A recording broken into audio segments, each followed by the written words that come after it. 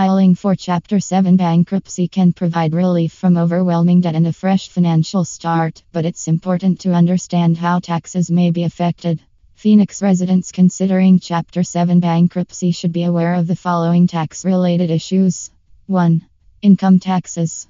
Most income tax debts are dischargeable in a Chapter 7 bankruptcy case. However, taxes that are less than 3 years old, have not been assessed within the last 240 days, or are related to fraud or tax evasion may not be dischargeable. 2.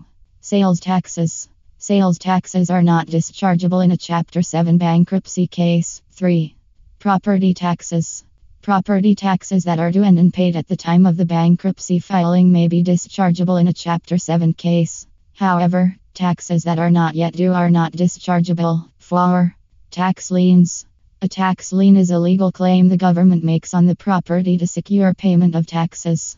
If you have a tax lien on your property at the time of filing for Chapter 7 bankruptcy, the lien will remain in place, even if the underlying tax debt is discharged. This means that the government can still take the property if the taxes are not paid. 5. Tax refunds. If you are expecting a tax refund, it may be seized by the bankruptcy trustee to pay off creditors. It's important to consult with a qualified and experienced bankruptcy attorney to determine how taxes will be affected by your Chapter 7 bankruptcy case.